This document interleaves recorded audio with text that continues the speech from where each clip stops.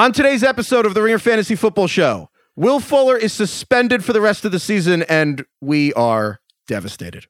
We also go through players and defenses to stash on your roster for your playoff run, and we discuss how worried are we about Alvin Kamara's connection with Taysom Hill and Russell Wilson's connection with Tyler Lockett. And Kyler Murray's literal connection with his throwing shoulder. Stick around. Allstate wants to remind fans that mayhem is everywhere. Like when your fantasy league meets up at your house. Everything's great until the hot plate gets too hot for the tablecloth. Now your kitchen's up in smoke. And if you don't have the right home insurance coverage, the cost to fix this is anything but a fantasy. So switch to Allstate, save money, and get protected from mayhem like this. Not available in every state based on coverage selected, subject to terms, conditions, and availability. Savings vary. This episode is brought to you by Hyundai. Think about all the stuff you can do now on Sundays after the Super Bowl's over. Adventurous activities. You need a Hyundai to get you there. The all-new Hyundai 2024 Santa Fe is equipped for any adventure with features like available H-Track, all-wheel drive. You can take on the dirt trails and kick up some mud. Or available dual wireless charging pads so no one gets stuck in the great outdoors. Learn more about the all-new Hyundai Santa Fe at HyundaiUSA.com.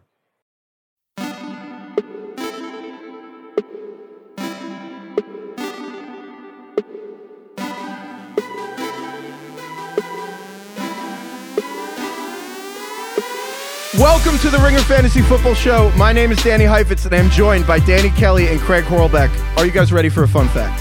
Yes. Sure. All right, well, there's nothing fun about this. It's not a fun fact. It's a devastating fact. Will Fuller has been suspended for PED use.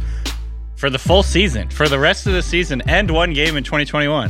This is terrible, terrible news. There are so many long-term, short-term implications right now. I'm not interested in any of that or any analysis. What is your emotional level right now? How are you guys doing? Are you guys all right? You're supposed to check in on your friends in these moments of devastation. Well, I only have 2 fantasy leagues. I believe 2 is the perfect number. I have Will Fuller in both. I bet on him. It's paid off. And now I'm absolutely screwed for the playoffs. So not happy about that. Secondly, I think this is just BS. Listen. What is BS? I don't know what the substance is he took. Do we know that? Has that been disclosed? I don't think it was. He didn't disclose it. He didn't mention it in his Instagram post. A trainer. Yeah, something to do with his off-season rehab. Yeah. Right. Okay. Here's my gripe. So Will Fuller is having the first healthy season of his career. It might be because of whatever the hell he took. Let him doctor use prescribed. it. There is a correlation. What is the problem with that? Like, okay, if it's anabolic steroids, it's going to turn him into Optimus Prime. Don't do it. But like, if it's something to prevent injury, and if it hydrates your muscles so they don't tear as easily, like, what is the freaking problem with that? Like, your muscles. If you muscle hydration. Well, that's what he should have put in his Instagram. Nanobubbles. I was just hydrating my muscles. Like, okay, riddle me this. Tommy John surgery, to this day, still, many Tommy John surgeries are when you get a dead guy's elbow and put it in your own. You get a dead guy's ligament, put it in your arm. You're a cyborg. You're telling me that's not a performance-enhancing procedure drug? You're literally getting a different human being's ligament in your body so you can perform again. However, medicine that makes your hamstring not pull, no, you can't do that. Medicine. So people should be able to do performance-enhancing drugs. All I'm saying is I think the NFL needs to widen its scope a little bit on what is allowed. Again, I don't know what he took, but generally across the board, like if it's just like preventative stuff that makes these guys not get hurt, it doesn't turn them into the Hulk, but like, can't we like extend this line a little bit? This is ridiculous. No, you tear your ACL, they put bolts in your knee. Sometimes you get a dead guy's new knee, and then you can go back onto the field. Why is that fine? I see what you're saying, because here's the thing. I'm not going to pretend to know what Will Fuller Craig took. Is fired up. Here's the thing. There should be a line of what drugs you should take and what you can't. I'm not going to pretend to know what the line is, and I don't know what Will Fuller took. But here's the thing. It is amazing where the current lines are drawn. The current ones are wrong. Right now, I mean, the NFL just dealt with this, but for so long in the NFL, you were not allowed to smoke weed, but you could take like opioids like before every game. One of them is like an actual epidemic that was before we had the pandemic. We had like an opioid epidemic, and players are more likely to become misuse opioids in their post-playing career. But you couldn't use freaking weed in a sport where there's head injuries and collisions and pain constantly. Josh Gordon just throwing is still on the Vicodin freaking Toradol people. Play right now. It's like backwards of how life should be. And I don't know, when certain guys have back problems or certain things, I think it's amazing that, sometimes HGH helps with that stuff. I'm not going to know about HGH. Yeah, man. Like, again, anabolic steroids and stuff that like a lot of the guys were taking in like the 80s that like, changed their life and like completely messed up their bodies and turned them into these superheroes. That's not okay. But preventative stuff that helps people play for a longer amount of time or not get hurt on the field, I just don't know why he's suspended for 6 games. Really? Yeah, coffee is a performance-enhancing drug. Like honestly, you're dead right. Caffeine legitimately helps you do better. It helps you produce. Why isn't that illegal? How would you feel if like everyone at the Ringer was not allowed to like take caffeine? Well, Mallory Rubin would be take let go, caffeine. Drink. Well, wait, Craig, I forgot you don't even drink coffee. No, I don't drink coffee. Is that Craig why also looks down you're on just us taking a for moral drinking stand? Coffee. Is that what you're I taking think a moral it's just stand? for the mentally unmotivated. This feels like cognitive No, dissonance here. I don't think that. Honestly, caffeine makes me jittery. I stopped drinking coffee because I realized that, coffee is just a lie. Like, it doesn't really do what you think it does, but we don't have to talk about that right now. It's so good, though. I do want to mention Will. First of all, let's directly address Will Fuller right now, because I know Will Fuller is definitely listening. And Will, I just want to say that we're not angry. We're disappointed that you got caught. Will, please, next time, don't get fucking caught. Funny enough, he's Will Fuller the 5th. Right now, he's the 5th wide receiver in fantasy. So he is Will Fuller. He's going out as like the wide receiver. Damn it. So next time you're a top 5 receiver and setting your career highs in every category, don't get caught, my man. Come on. Like, didn't you watch that documentary on Netflix, Icarus? You can get away with this stuff. Yeah, like if you're doing the thing that Lance Armstrong did where you reconfigure your blood to where okay, but honestly, the even problem with that is he lied about it and ruined everyone's person in his wake who tried to be honest. That was the problem. He basically took something that allowed his blood to use as much oxygen as possible or something like that. He was adding water to his muscles. A smart podcast host once told me that. That was really hydrating the muscles. Hydrating his muscles. With blood. Yes. That was what Lance Armstrong did. Listen, if you can make your blood work better, why can't everybody do that? Now we're in a crazy. Look, do you want me to play the devil's advocate here? There's a slippery slope, number one. Number two. For the first thing, you're not devil's advocate. Sure we're the devil's advocate. You're like a normal person. I'm fairly certain, I'm not 100% certain, but I'm pretty sure this is all collectively bargained with the NFLPA. So it's not just the league saying you can't take this stuff. Like, it's all collectively bargained. Well, no, and also there should not be an arms race among players to just be on as many like drugs as possible until you get that thing from dodgeball where someone's on a beaver tranquilizer or whatever. You don't want that.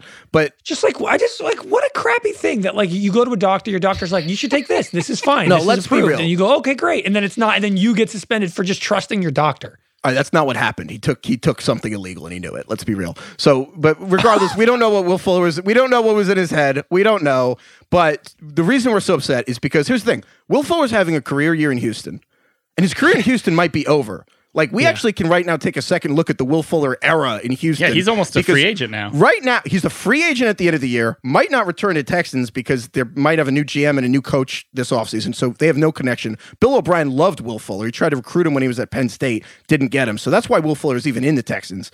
So I just want to take a second. Will Fuller right now, after 11 games, played his most games since he was a rookie 2016. But even though he's suspended with 5 games left in the season, has like basically set the career highs in every category. He's already set the career highs for catches, receiving yards, receiving touchdowns, yards per reception, and first downs this season in 11 games. So when you look back on like the Will Fuller era, like what do you make of this experience so far? Because we love him and now he's failed us. I feel like this is right in line with the Will Fuller experience that we've had the last how many ever years? 4 years. Yeah, he just missed games in a different fashion this year. It's always something. I mean, there was that one game, remember, where there was apparently a hamstring injury, but then he was never on the injury report and he just didn't have a catch in that one game. Oh, he forgot to take his meds for that game. Oh, so that was time he forgot. Now he took too many. And the other thing that people reminded us on Twitter about, I think we saw this from multiple people, so it was pretty hilarious, is like Fuller was talking about how in the offseason some coach taught him how to run correctly so he wouldn't get hurt. That's what they're calling it. Oh, yeah. Dude, look. For fantasy, what are the implications here? Because obviously it opens up a lot of opportunity going forward. Deshaun Watson's playing some of his best football of his career right now. And so I guess the question is there someone that you can use to replace Fuller on this team? And, who's the biggest target coming out of this situation? Because keep in mind, Cobb is on the IR.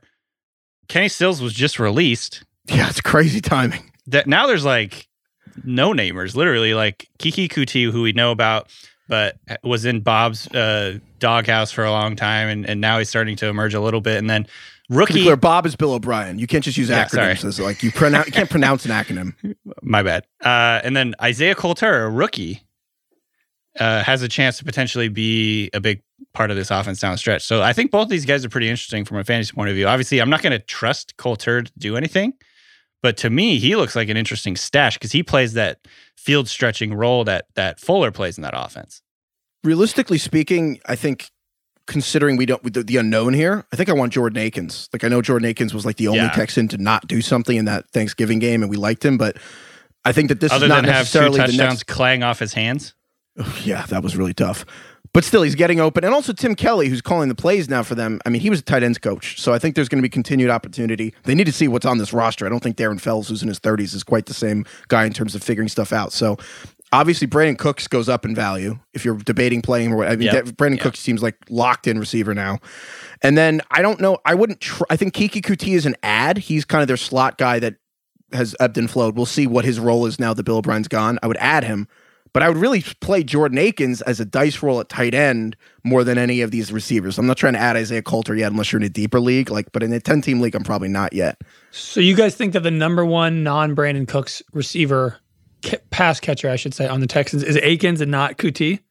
I think he's got a more established relationship and more established connection probably with Watson, and he's more established in this offense. But Kuti, if you remember, like, I think his first game in the pros, he had 11 catches. Yeah, 14. And so crazy. I mean, that's obviously something that's anchored a lot of fantasy players to him, and maybe has made fantasy players think he's better than he actually is. But are you saying fantasy players when you mean us? Because I feel like you're talking about fantasy managers. Correct. You and I.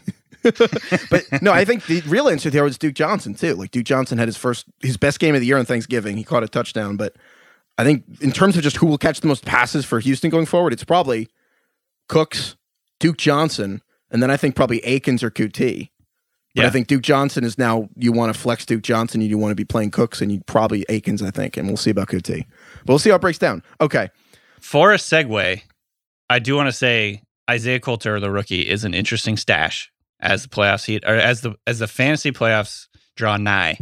And that's going to be what we're going to talk about in this next segment is, you know, with the waiver wire, we did this waiver wire episode on Monday afternoon, and then I realized after we finished it and got it published that waivers don't actually run this week until Friday because this game that's moving. This game is moving to Wednesday afternoon. This Steelers and Ravens. We're going to have the first Week 13 game that counts for Week 12 in fantasy. Wait, quick straw poll. How do you guys feel about the Wednesday afternoon game? I've run the full gamut, and I'm kind of like, yeah, sure, fine. I like it. Sure. I don't like it. I'm not into it. I think I don't like it. I don't even know what to feel anymore. Who knows? Do I like it? It's going to happen. I'm kind of done having opinions on things. I'm like, let's just get to 2021. That is absolutely not true. Just tell me what to eat. Tell me what to do. Yeah, exactly.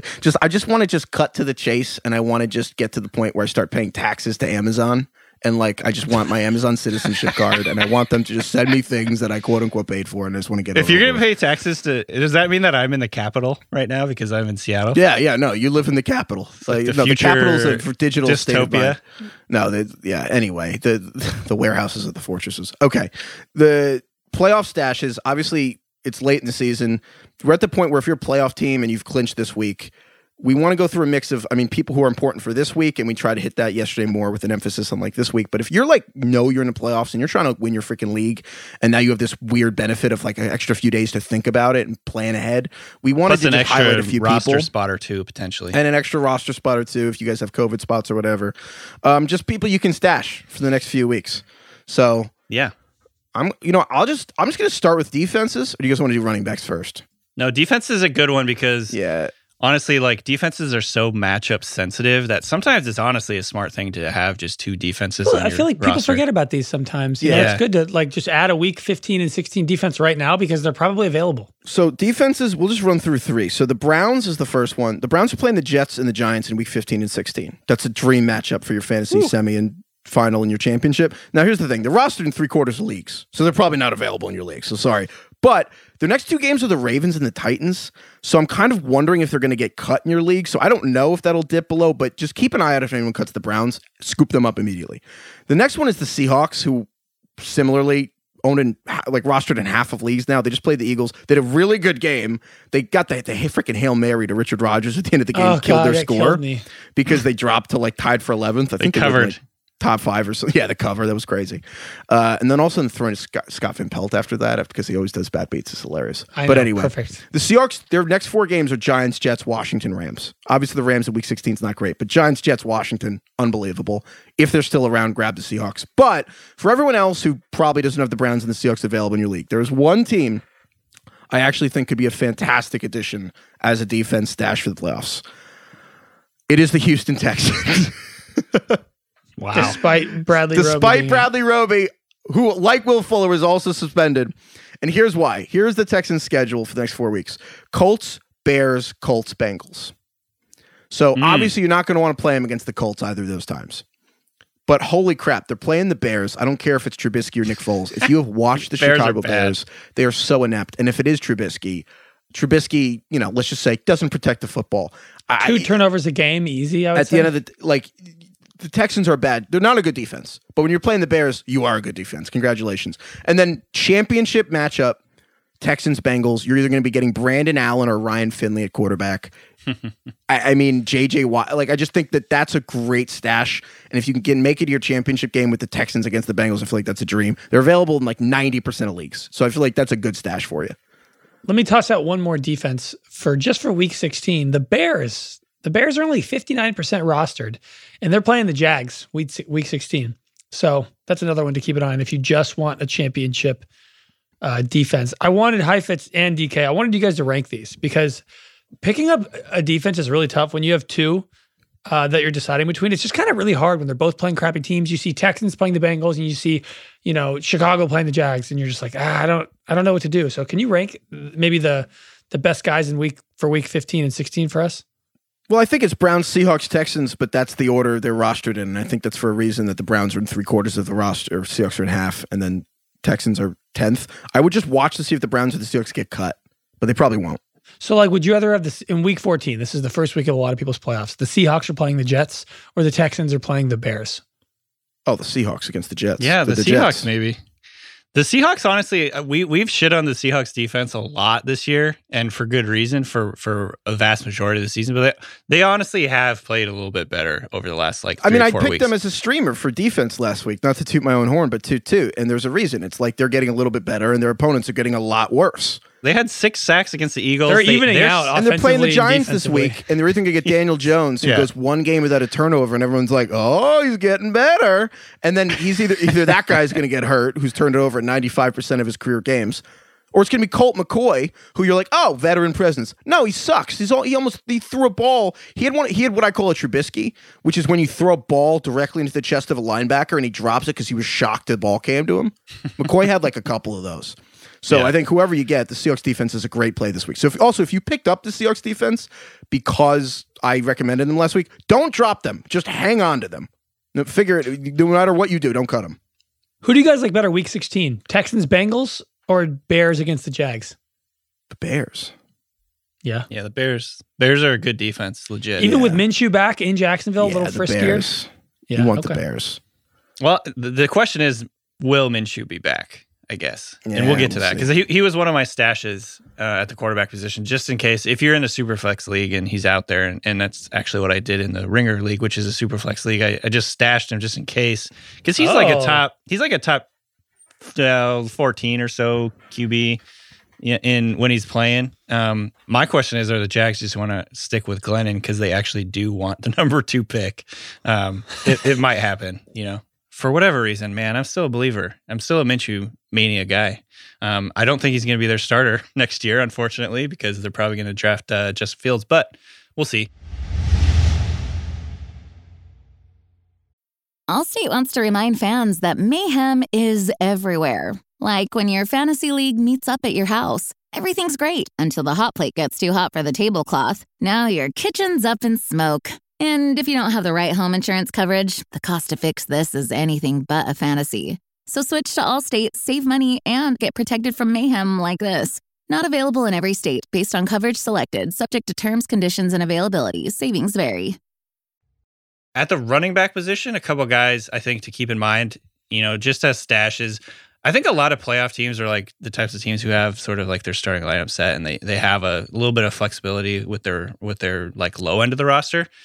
And Craig, you talked about this on Monday's show. Benny Snell and Anthony McFarland, I think, are really smart stashes at this point in the season. For the Steelers running backs. Steelers running backs.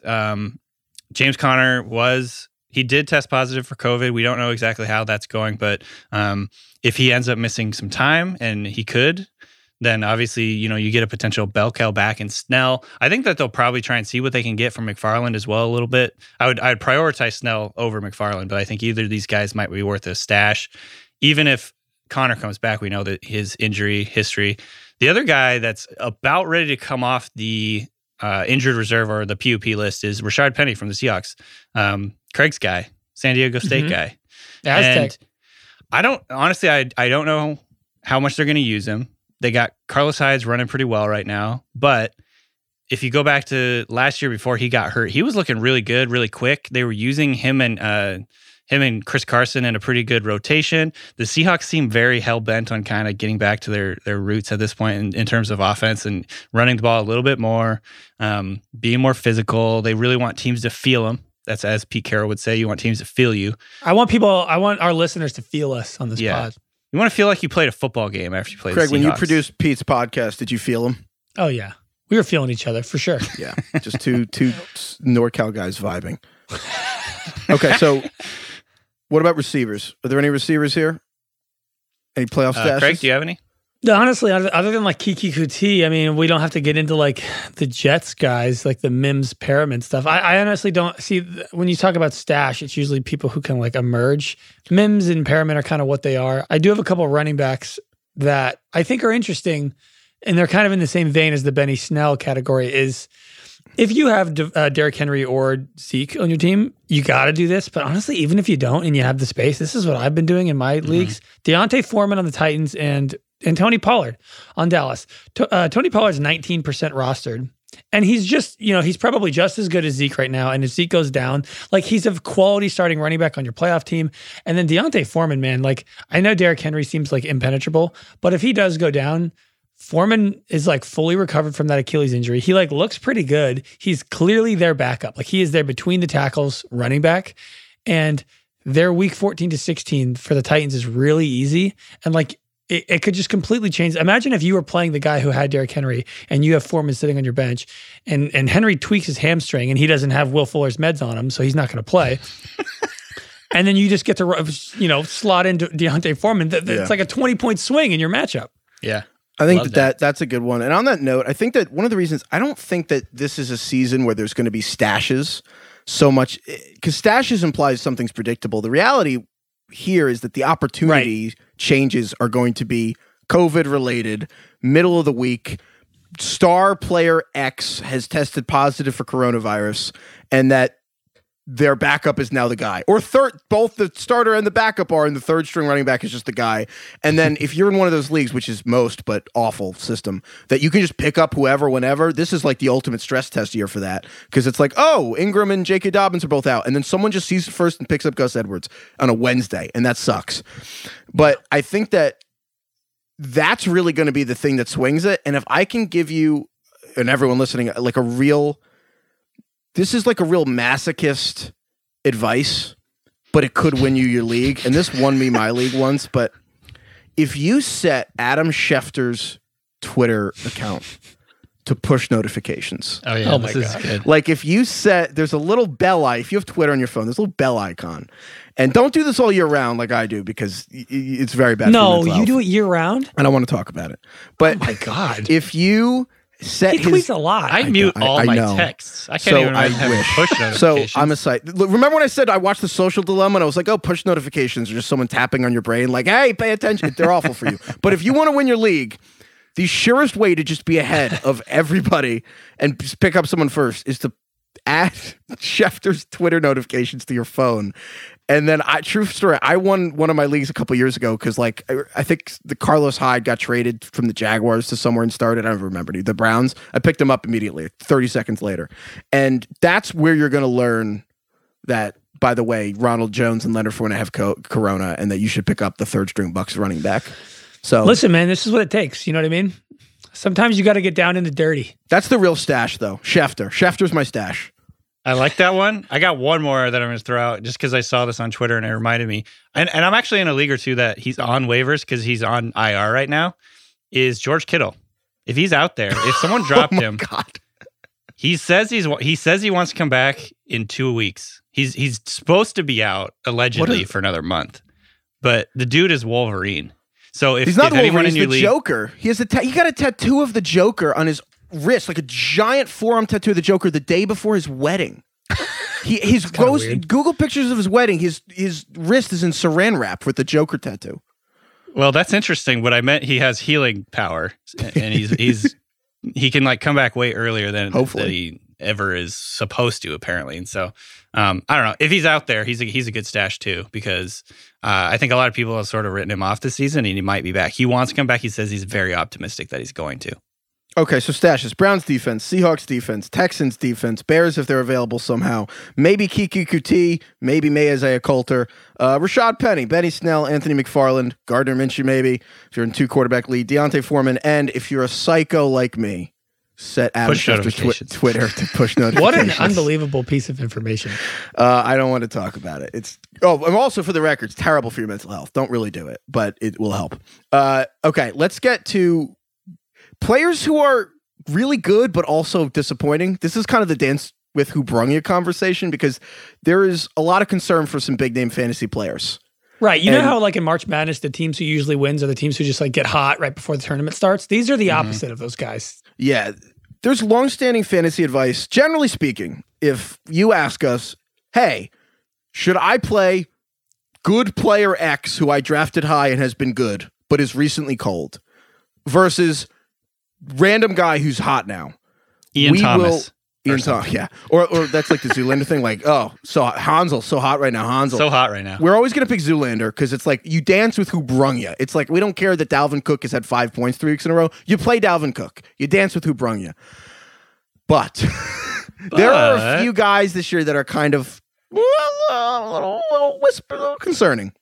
Yeah. So let's just roll through some of these guys and let's just broach daintily, polite, yeah, it's gently just a little broach. Fantasy therapy. You know, we're just talking it out. Talk it through. Yeah. We're not telling you to bench these guys, but these are for all the people who are debating it. They're like, exactly. Man, do I got to start Lamar? It's a safe space for you, because like you tell someone else about it, they're going to be like, idiot. But for us, you can trust us. So let's start here. Yeah. Do you bet if you made the playoffs with Lamar? Congrats. Should you like be thinking about benching Lamar Jackson sometime soon? DK. Yeah, so this one is tough because, well, number one, we're just going to assume that he comes back pretty quickly from, he tested positive for COVID, so he's out at least this week, and then we don't know exactly how far that will take to get him back. But Tuesday assuming night he does come back, he will be eligible for the Tuesday game if he's negative. Next Tuesday? Is that when they're playing next Tuesday now against the Cowboys? It's like the first day he's eligible to be back if he tests negative. Anyhow, yeah, so I don't know. I feel like I'm still going with him. He is like the one guy on this list who I feel pretty strongly like I'm not going to just abandon ship at this point. I feel like he's been underwhelming relative to expectations, but he hasn't been a bad fantasy player. Going back overall this season, he is the QB 10 in points per game. The last 4 games, not including week 12 because he's not playing this week, so from week 8 through 11, he's still rushing a lot. He was the QB 9. He still leads all all quarterbacks in rushing yards in that stretch. The only problem that's kind of cropped up with him is he's just not scoring the touchdowns that he had last year. And so, we've talked about this ad nauseum. Touchdowns are very random. It's hard to predict when they're going to come. We're seeing this with Kyler Murray right now. I don't know. I just kind of have this hunch that Lamar is going to start getting some touchdowns in bunches going down the stretch, assuming he plays. And his schedule is actually lining up pretty well for that to pan out. He has Dallas, at Cleveland, Jacksonville, the Giants, and then if your league plays in week 17, then they finish off week 17 at the Bengals. And, toss in the fact that the Ravens need to win. This is crunch time. That was going to be my other point, they have their backs against the wall at this point. And, there's really no more holding back, whether they were trying to like get him to learn to play a little bit more from the pocket or whatever. I feel like they're just going to go no holds barred. They got to win games at this point. They're really like in a slump right now. And so that could be really good for Jackson's overall numbers. So my bottom line, I think, and my take on this is that we are going overboard a little bit with the Jackson concerns. I still think he's a must start at quarterback. Okay. Tough times don't last. Tough people do. Lamar Jackson, tough enough for the salty spittoon. Wow. That was a nice little nugget. What do you guys think? Do you agree? Yeah. What about you, Craig? I think what DK said about like the Ravens kind of just need to like hunker down and do what they do well. And even if it's like a little bit predictable, like just go back to what you know, play the hits, when you're at the Journey concert, like we want to hear Don't Stop Believing. Like don't do any of the new stuff. Speaking of play the hits, Kyler Murray was not taking I believe had the most fantasy points for any quarterback ever through like 8 games or whatever. I mean, just literally the best fantasy performance we've ever seen. Yeah, until he played and got hit, and now he doesn't run anymore. We don't know this. They all deny that he's hurt. You're just out here saying Will Fuller is blah, blah, blah. There has to be some commitment to truth here. It's based on what? Every NFL analyst tweets stuff. It ends up not being true anyway. What are we talking about? I watched him play, and he looks different to me. And I think it's because right after he got a really bad shoulder injury, he's looked different. So I don't know what else you need. Yeah. So do we have the numbers here on how different he's been? Well, I don't have the numbers on like his overall scoring right in front of me, but I just want to look at his rushing numbers only from weeks 1 through 9 when he was the QB1. He rushed 76 times, 9.5 rushes per game, 543 yards in those games, which is 67 per game. And he scored 8 touchdowns. In the last 3 games, he is the QB5. So again, it's like, this is all relative. He's still doing well. But his rushing has gone way down. He's only rushed 21 times, so it's 7 times per game, 107 yards. Basically half of what he was doing earlier per game in yards. But is this like fantasy gout, where it's like you know gout you get from like eating wine and like the King's disease and all this stuff? Is this like fantasy gout where Kyler Murray goes down a little bit and we're like, oh no, and like this is like the problem of I used to have the best fantasy quarterback of all time and now he's not that. Yeah, I'm sure everybody's a little bit upset that he's like regressing back to the mean, but I don't think it's natural regression. His last 2 games, which I believe are the only 2 full games he's played injured, he's been the quarterback 14. So, like, if that's where you're living for the next 4 games of this season, and his schedule is not super duper easy. The thing about that is it's not random. So basically, in the beginning of the season, they were doing so many designed runs and so many options and stuff, and Kyler was keeping it. That's why Kenyon Drake and Chase Edmonds kept getting cock blocked in these runs, and that's how Kyler Murray had freaking 10 rushing touchdowns in like his first 9-10 games or whatever, and because he kept keeping the ball in the options. And now in the last couple games, it's the opposite. Teams are making him hand the ball off, and also they're blitzing him a lot. The blitz rate over the last 4 games has doubled. We're blitzing him like basically 1 in 6 times. Now they're basically blitzing him 1 in 3 times. Why do you think that is?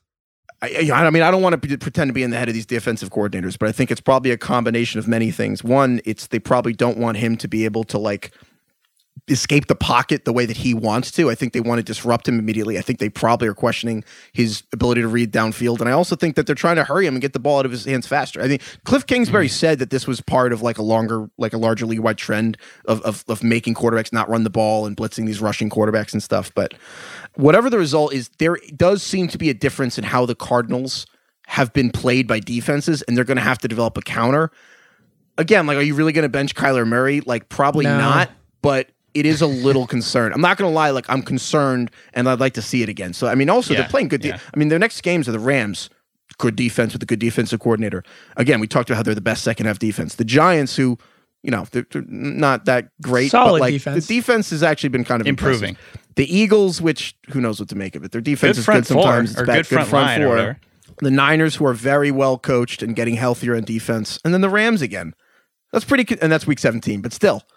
And that's what's tough about Kyler is because they're denying his injury or whatnot, you're never going to know when he is going to bounce back. Like, there's never going to be a report that Kyler's feeling 100%, and you can feel reassured because he's already saying that. So I think what's tough is you have to start him because at any given moment, he could pop right back to being Kyler. Because let's be honest, when he was in the red zone, he was a little Russell Westbrook-y, where he'd like get in front of Steven Adams and get the rebound, where he was He was taking those little 1-yard touchdown runs a lot instead of handing it off to his running backs, trying to pad those stats. And that's the thing is, it's revealing that he's not really having that many 300-yard days. It was all about the rushing. I mean, again, it's not touchdowns are a bad thing, but defenses are like, we're not going to let Kyler beat us anymore. And then the scoring flows elsewhere. And Kenyon Drake's been being way better, so it's a little concerning. But you're going to have to play him. Last one, quarterbacks. Russell Wilson. Yeah. This one's hilarious because we were talking about this, planning the show, and then I saw a tweet from JJ Zacharyson. This is also funny because we were talking about how we all hate Kirk Cousins and he's going to be in the burn book and he's just going to trick us. Kirk Cousins, this is fantasy points per game since week 6. Kirk Cousins, 20.3. Russell Wilson, 20.9. Russell Wilson has turned into Kirk Cousins over the last or 6 Kirk Cousins weeks. has turned into Russell Wilson. That's kind of actually more, I think, the case because Cousins, I'm telling you, he's been on fire. Like he's got Justin Jefferson. I think he's gonna get Thielen back here pretty quick. I don't know, but the point is, Wilson, who went absolute scorched earth early in the season, like the let Russ cook movement caught on. They had a down stretch where he turned the ball over. I want to say I love that you just said "let Russ cook" movement, like it's like some chapter of history and activism that was finally got to the negotiating table and achieved some historic to be clear, I say that tongue in cheek, but it is absolutely a movement. The whole let Russ cook thing that's like a verbal movement. Everybody says let so and so cook now. It's but the Russ cook thing infuriates me. A piece of me dies every time I hear "let Russ cook." Yeah, I think that's actually happening with Seahawks fans now too. But the bottom line is the Seahawks have taken their foot off the gas a little bit when it comes to that. They're trying to be a little bit more Pete Carroll's team, I think. And I don't think it's not a huge departure, but Wilson's clearly not been as good as he was early in the season. And Pete Carroll truly believes at his core that a balanced team is the best team. Absolutely. Says Pete Carroll's producer right there. If we want to get into Pete Carrollosophy or whatever, and I've read his book. I used to cover the Seahawks, so I feel like I know his philosophy pretty well. The one thing he did when he came back to the NFL is he promised himself that he was not going to let either the front office, the ownership, or fans change anything about what he believes. He's going to go down doing what he believes. And this is going back to, the dude's been coaching for 40 years. Going back to when he started coaching, this is the all-time great way to win football games in his opinion. And so even if the NFL is changing, I think it's changing. I think that the, passing on first and second down more often is a good thing. I believe all this stuff, but I guarantee you Pete Carroll is we're getting back to Pete Carroll ball. This is the only thing I know. It's just not working right now. The big thing was not necessarily the passing on first and second down. The big thing was turnovers. And I think Pete Carroll is absolutely allergic to turnovers. And that's why they took and put the restrictor plates a little bit back on Wilson because he was making bad decisions. And I think that was the big thing, not just Russ had more fumbles in a 3-week period than Patrick Mahomes has in his career. So that was bad. The defense at the same time has gotten better, and they don't feel like they have to turn it loose the same way that they were at the beginning of the year. So a lot of variables. So if they're passing less, how does this affect Tyler Lockett? Because obviously DK Metcalf has gone to another planet. DK Metcalf has more receiving yards against the Eagles in the last 2 games he's played against the Eagles than J.J. Arcega-Whiteside, who the Eagles took over DK Metcalf, more than Arcega-Whiteside has in his entire career. So it's DK Metcalf is great. But Tyler Lockett has kind of disappeared since his insane implosion for 200 yards. Kinda. Yeah, if we didn't love him so much and we're insanely biased for Tyler Lockett, we would probably be talking about him. I think, Craig, did you dig up this stats? Someone put that he's the wide receiver 37 since week 8. Me. Okay, so he's the 37th wide receiver since week 8. They're playing less. We always talk about the connection between him and Russ. There's just less of that. So are you confident playing Tyler Lockett over the next few weeks if he's on your team in the playoffs? No, I'm not. Here's the thing, and you guys remember maybe a month ago we talked about the scariest guys to have across from you on the other team that you're playing, and Lockett was one of them. And I was like, man, I don't know, but at the same time, he did have that 45-point game in week 7, so he has that ceiling, and it could come at any point. But at this point, I feel like he's become a little bit untrustable. I wouldn't blame you if you keep him in your lineup. And I would never want you to bench him just because I say he's struggling, but I'm just going to give you the facts. He's wide receiver 37 since week 8. He's still averaging plenty of targets, 6.8 targets a game over the last 5 weeks. That's when he's the wide receiver 37. But he only has 1 touchdown in that time.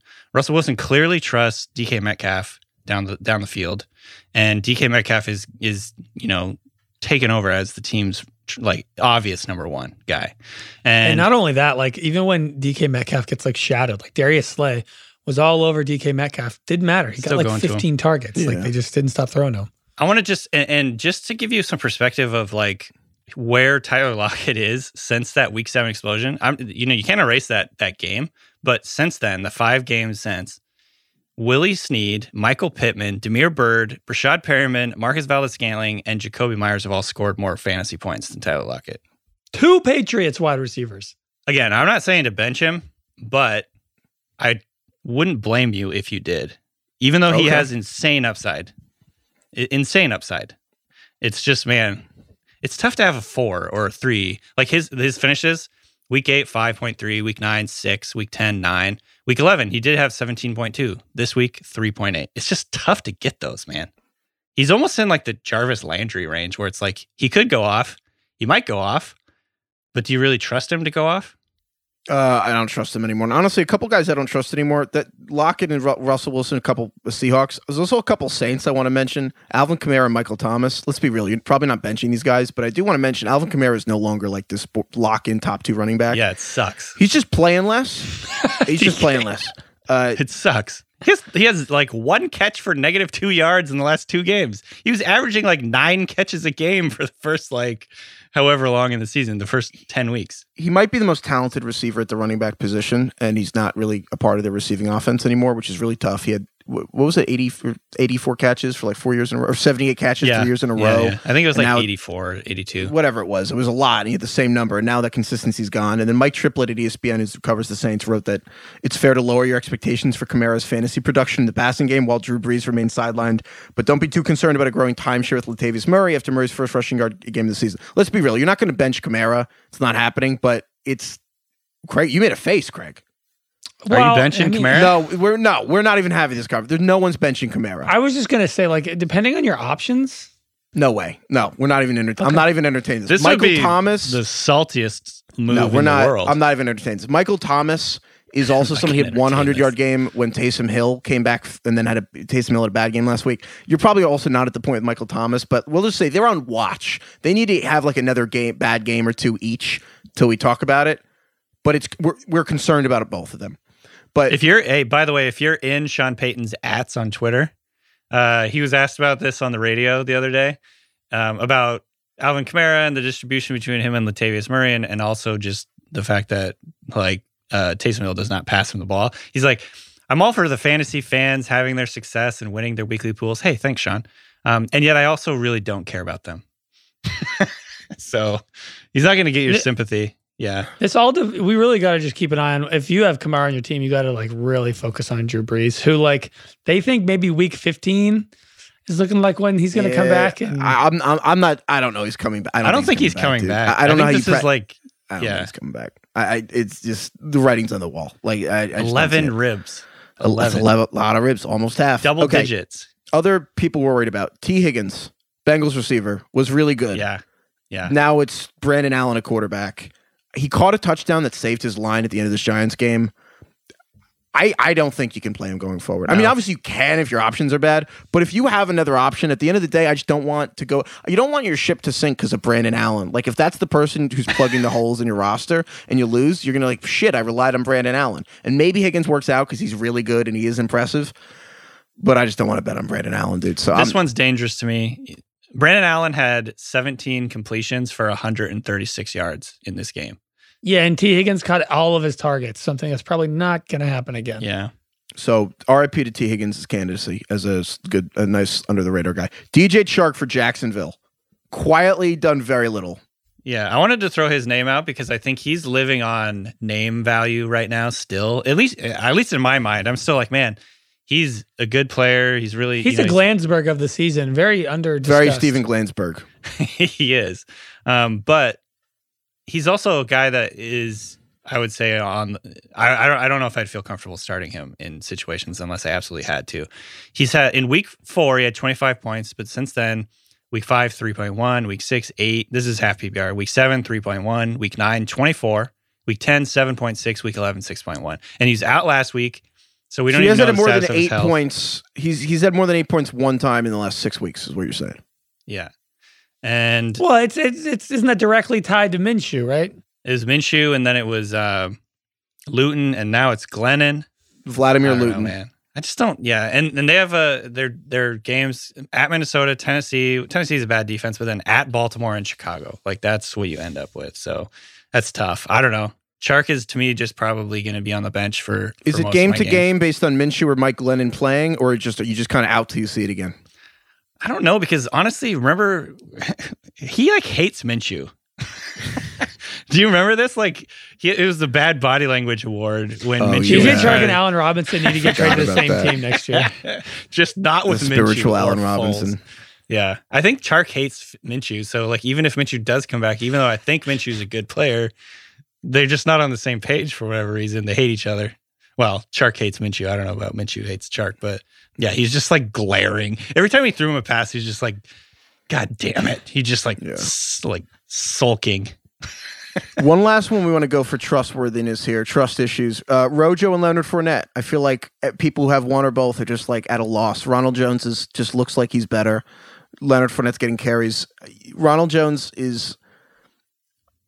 just makes huge plays, but then he's liable to get benched if he fumbles. What do you guys make? Like I feel like you have to be playing Ronald Jones at your flex, probably. Yeah, you do. Fournette, you do, but it makes me nervous still. It's nervous, but you have to do it. And then Fournette, honestly, I probably wouldn't play him. He just doesn't look as good. Bruce Arians said on Monday that Ronald Jones needs to have 20 touches. But here's the problem. He said that 4 times about 4 different backs in the last 5 years. He said that about I can't remember the name. Oh, it's like... Kershawn Williams. I can't. He said it about people who didn't get 25 carries. Kerwin Williams. Yeah, Guess what? Kerwin Williams never got to 20 touches a game. Spoiler alert. So I think that Andre Ellington. Him saying that in the past has been. Shout out to Ian Harditz of Pro Football Focus for pointing this out. That's usually a harbinger. I can't say words out loud. Harbinger that he was able to lose touches, but you have to play Rojo till that happens. So I think we should get rid of the word harbinger. Yeah, no one's. Yeah, it's just no one knows how to pronounce it. Sure, you kind of sound weird saying it. Dude, there are so many words that are only used in one phrase too that I want to get rid of. If I ever go on the hottest take again, our hottest takes have been buried and are just waiting to resurface. Yeah, and they will one day. Well, you know what it is? We let the hot takes lie fallow, like a field. I think that we should respell a lot of hard words. Oh, that's good. I think that's really good. They're ridiculously spelled words. That's really good. I completely agree. It's like turning them into audibles, like the one-word audibles in the NFL, Like instead of saying like a 7 or 8 word. Right. Let's just go back to phonetics. Like pterodactyl, get rid of the P. I couldn't agree with this more. This is an absolute excellent take. I mean, it's ridiculous. You shouldn't have the G. The silent G's is insane.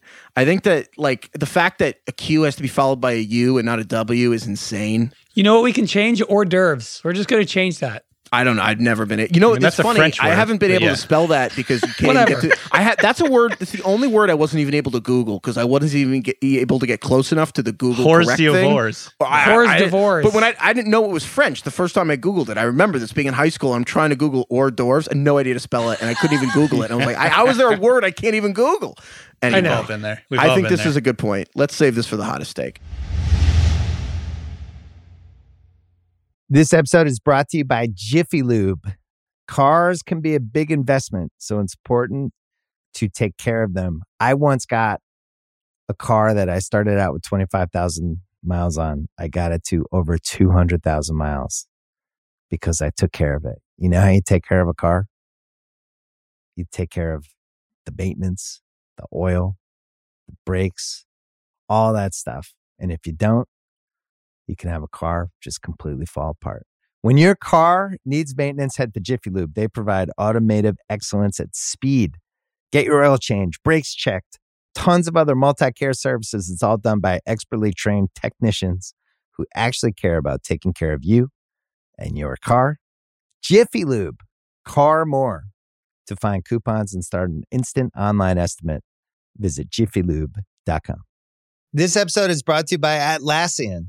Atlassian software like Jira, Confluence, and Trello help power global collaboration for all teams so they can accomplish everything that's impossible alone. Because individually we're great, but together we're so much better. Learn how to unleash the potential of your team at Atlassian.com. Atlassian.com. Atlassian. Tap the banner or visit this episode's page to learn more. Let's get to Special Fantasy Court. All rise. With Special Fantasy, we have an emergency injunction request. I think this applies to a lot of people. It's basically about Gus Edwards and this. Can we say clusterfuck on this podcast? I think this is a special clusterfuck. I say it all the time. I mean, the Steelers-Ravens clusterfuck situation where they're playing this game on Wednesday in the middle of the day, I think has messed up even this ridiculous situation of like the people designate a backup. Even that situation is in limbo right now. So here's an email from Josh from San Antonio. In our league, we allow managers that have COVID-affected players to announce a backup on the group chat in case their game gets canceled or whatever. One manager, who happens to be the commissioner, decided to start Gus Edwards. Decided to start Gus Edwards in the flex and play Debo as his backup. Now that J.K. Dobbins and Mark Ingram are playing again, the commissioner is arguing that Debo should now be his flex since he started Gus Edwards thinking Dobbins and Ingram were out. What is your ruling on this? So to be clear, the situation here is that Mark Ingram and J.K. Dobbins, because of the protocols where they're automatically out of the game because of how they were exposed, and there's a window of when they're eligible to play. The fact that the game was moved from Sunday to Wednesday now, Sunday they were not eligible to play, Wednesday they are now. So what do you guys think about this?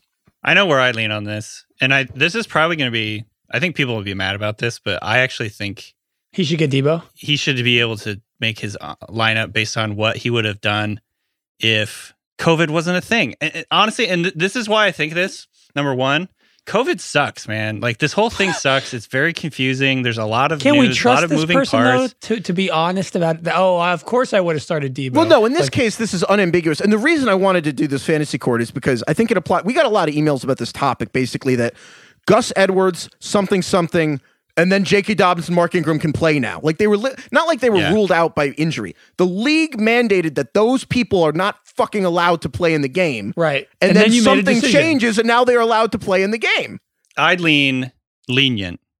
In my league that I'm a commissioner, and we actually had a very similar situation with this, and I allowed a change to be made, and most of the league agreed. Like, a few people were dissenting, but overall, it's like, I think overall people are understanding that if COVID wasn't a thing, like, people would be making these decisions based on like players. It's a whole different process. This is wholly unique in this year, and I've leaned on being lenient based on all these COVID things. Like, you know, they're getting declared out, but then they have to wait a certain amount of days. Like, we don't know any of this stuff. We don't know who actually has COVID or who is like within range of COVID or whatever, like within proximity. So there's just so many moving parts. I've leaned towards being lenient on letting people start what would be like a reasonably optimal lineup based on like if COVID wasn't a thing. Does that make sense? And so, yes, I definitely would understand. Benefit of the doubt. Some leagues, I would definitely understand if some leagues just say no, like it's not going to happen, and I have no problem with that because I really can see both sides. But for the most part, I've been leaning lenient as a commissioner because COVID just sucks, and this is supposed to be fun. Like, this is supposed to be our escape from COVID. You know, I think that's a really good point. I actually don't see, well, I do see both sides here, but I think one side's wrong. And here's why. If you're saying that this person should have to be forced to play Gus Edwards, who's now a third string running back in this game, when you thought he was a primary, you're basically saying that the rule we made where like eligible people are able to be designated as backups in case someone's diagnosed with coronavirus. You're taking that very literally. Well, Gus Edwards doesn't have coronavirus, so that he can't be used. But that's not why it was created. You didn't create it just for this. You created it for, as you're saying, DK, a pandemic has disrupted the season. And guess what? Never in fantasy have they just been moving games willy-nilly. Yeah. And so the fact that someone made a lineup through the league. Yeah, it's raging through the league right now. When something is like now it's happening so often it seems commonplace. The fact, in terms of the NFL schedule, moving a game days before is tectonic. That is insane, especially for fantasy football.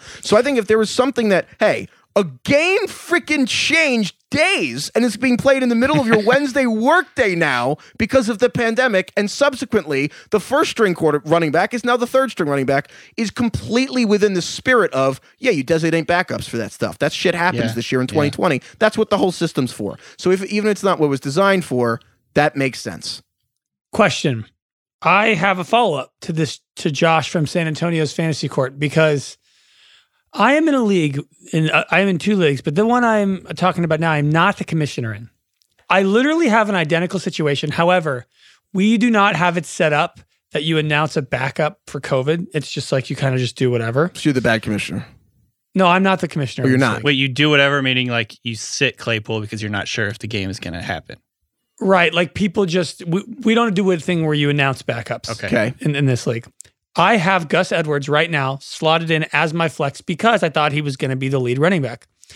I am down 11 points. The other player on my team that I would have likely started if Gus Edwards was a part of a 3-man committee is Deebo Samuel, who scored 18. So I win. That's funny. Well, no, you guys have had 3 months to come up with a system. No, you don't have the system in place by now. Then it's like, why don't you guys have the system But in place? even though I wouldn't have played Gus Edwards if the other 2 running backs are playing, this is different. In this situation with this fantasy court thing, the league has the system. When all this COVID stuff started rescheduling games, and maybe the Bills-Titans game won't be played or whatever, or Steelers-Titans, whatever it was, a lot of leagues adopted the precedent that in these specific situations you can designate a backup. But if your league is 3 months into the season and doesn't have that system, you can't just start it now because you would win. Here's the thing, and I think I agree with that. Here's the thing. In this email, Josh from San Antonio, he says the commish decided to start Edwards and designated Deebo as his backup, right? Yes. Meaning he was on record saying if the game gets canceled, Deebo goes. Meaning he was going to play Deebo. Like, there's no ambiguity here about, like, It's not like he's saying, oh, Deebo did great, so that was definitely the guy I was going to play. You know what I mean? So that, to me, is like that's the thing that kind of matters here. But, DK, I think your overarching point is right in that this is supposed to be fun. And at the end of the day, I think when we do these fantasy court things, we're not trying to just interpret legalese. Like, you're trying to preserve. We're not trying to give rulings here at the expense of the fun will be sacrificed, but the rules will be fun. Like, well, it's wild that fantasy court has become such a significant part of this season. This where was we're actually a bit having to we do came stuff. up with 2 years ago because we thought we'd be funny, and now it's like the most important thing we talk about every week. Yeah, we thought it was about like shit talking your friends, and now it's like serious problems. Yeah, it's like we actually don't know. There are actual issues deciding the league and tearing friendships apart. And I think the point is, if you're a commissioner, when in doubt, the benefit of the doubt in the year of 2020 is worth giving to people in many walks of life, and fantasy football is just one of them. So give people a freaking break. On that note, bad beat for this week? Yeah. Okay. There were some fucking bad ones. There were this hilarious ones. I mean, obviously, we got so many. The Eagles' meaningless Hail Mary. Oh my God. Is that the first? We got so many people lost on that with the Wentz thing. That was a great catch, by the way, by Dick Rod. Dick Rod. He's caught one. Good hands, that Dick Rod. He snagged it. Oh my God. Well, he's caught one before. Okay, so obviously a lot of bad beats from that. Obviously, we got a lot about the Tyreek Hill stuff and him having his crazy day. I just wanted to shout out one guy had scored 202 points, but lost to the guy who had Tyreek Hill, Jarvis Landry, like an insane game. I also wanted to got an email from Will from Portland. Will. I know Danny, and my favorite third string Chargers quarterback, Craig. I've been streaming quarterbacks in my 10-team league basically every week and have had so luck so far.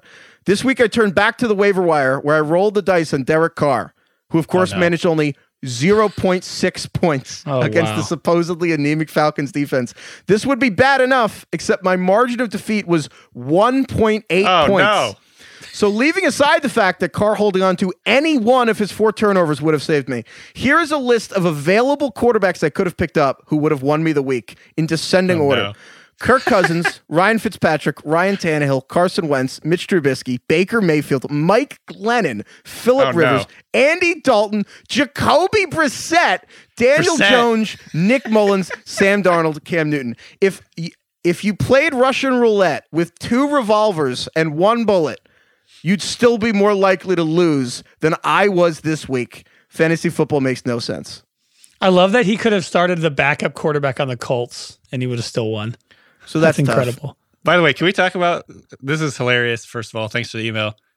Can we talk about how funny it is that Jacoby Brissett is like playing the Taysom Hill role in the Colts offense, but he's like just as slow as Phillip Rivers. Oh, it's unbelievable. Like so slow. He's not. He's just not Phillip Rivers, and that's the only qualification. Phillip Rivers won't. You know how like John Lester wouldn't, like he couldn't pick people off, so he just refused to do it in baseball? That's like Phillip Rivers refuses to quarterback sneak. He's like, I've not missed a game in like since like the Jurassic period. I was trying to think of a different dinosaur. Do people get hurt QB sneaking? I feel like that's not a thing. I don't know, but he won't do it. That's the thing. He won't do it. So he's like the John Lester of like, nope, not that one part of the game that's very specific but important. Not doing it. I think there have been quarterbacks gotten hurt doing it. Wentz tore his ACL diving into the end zone. It wasn't a sneak, I don't think, but that was like a scramble. Yeah, it was similar mechanism. If you're going to use like a trendy term, he plays football. I don't want the first down. Sorry, I don't do that. You just told me he got hurt running. Dude, that's like that story. He got hurt diving into the end zone. It's like that famous story of like Randy Moss when someone in the Raiders asked him to like run over the middle. He's like, oh, I don't go there. But like, all right.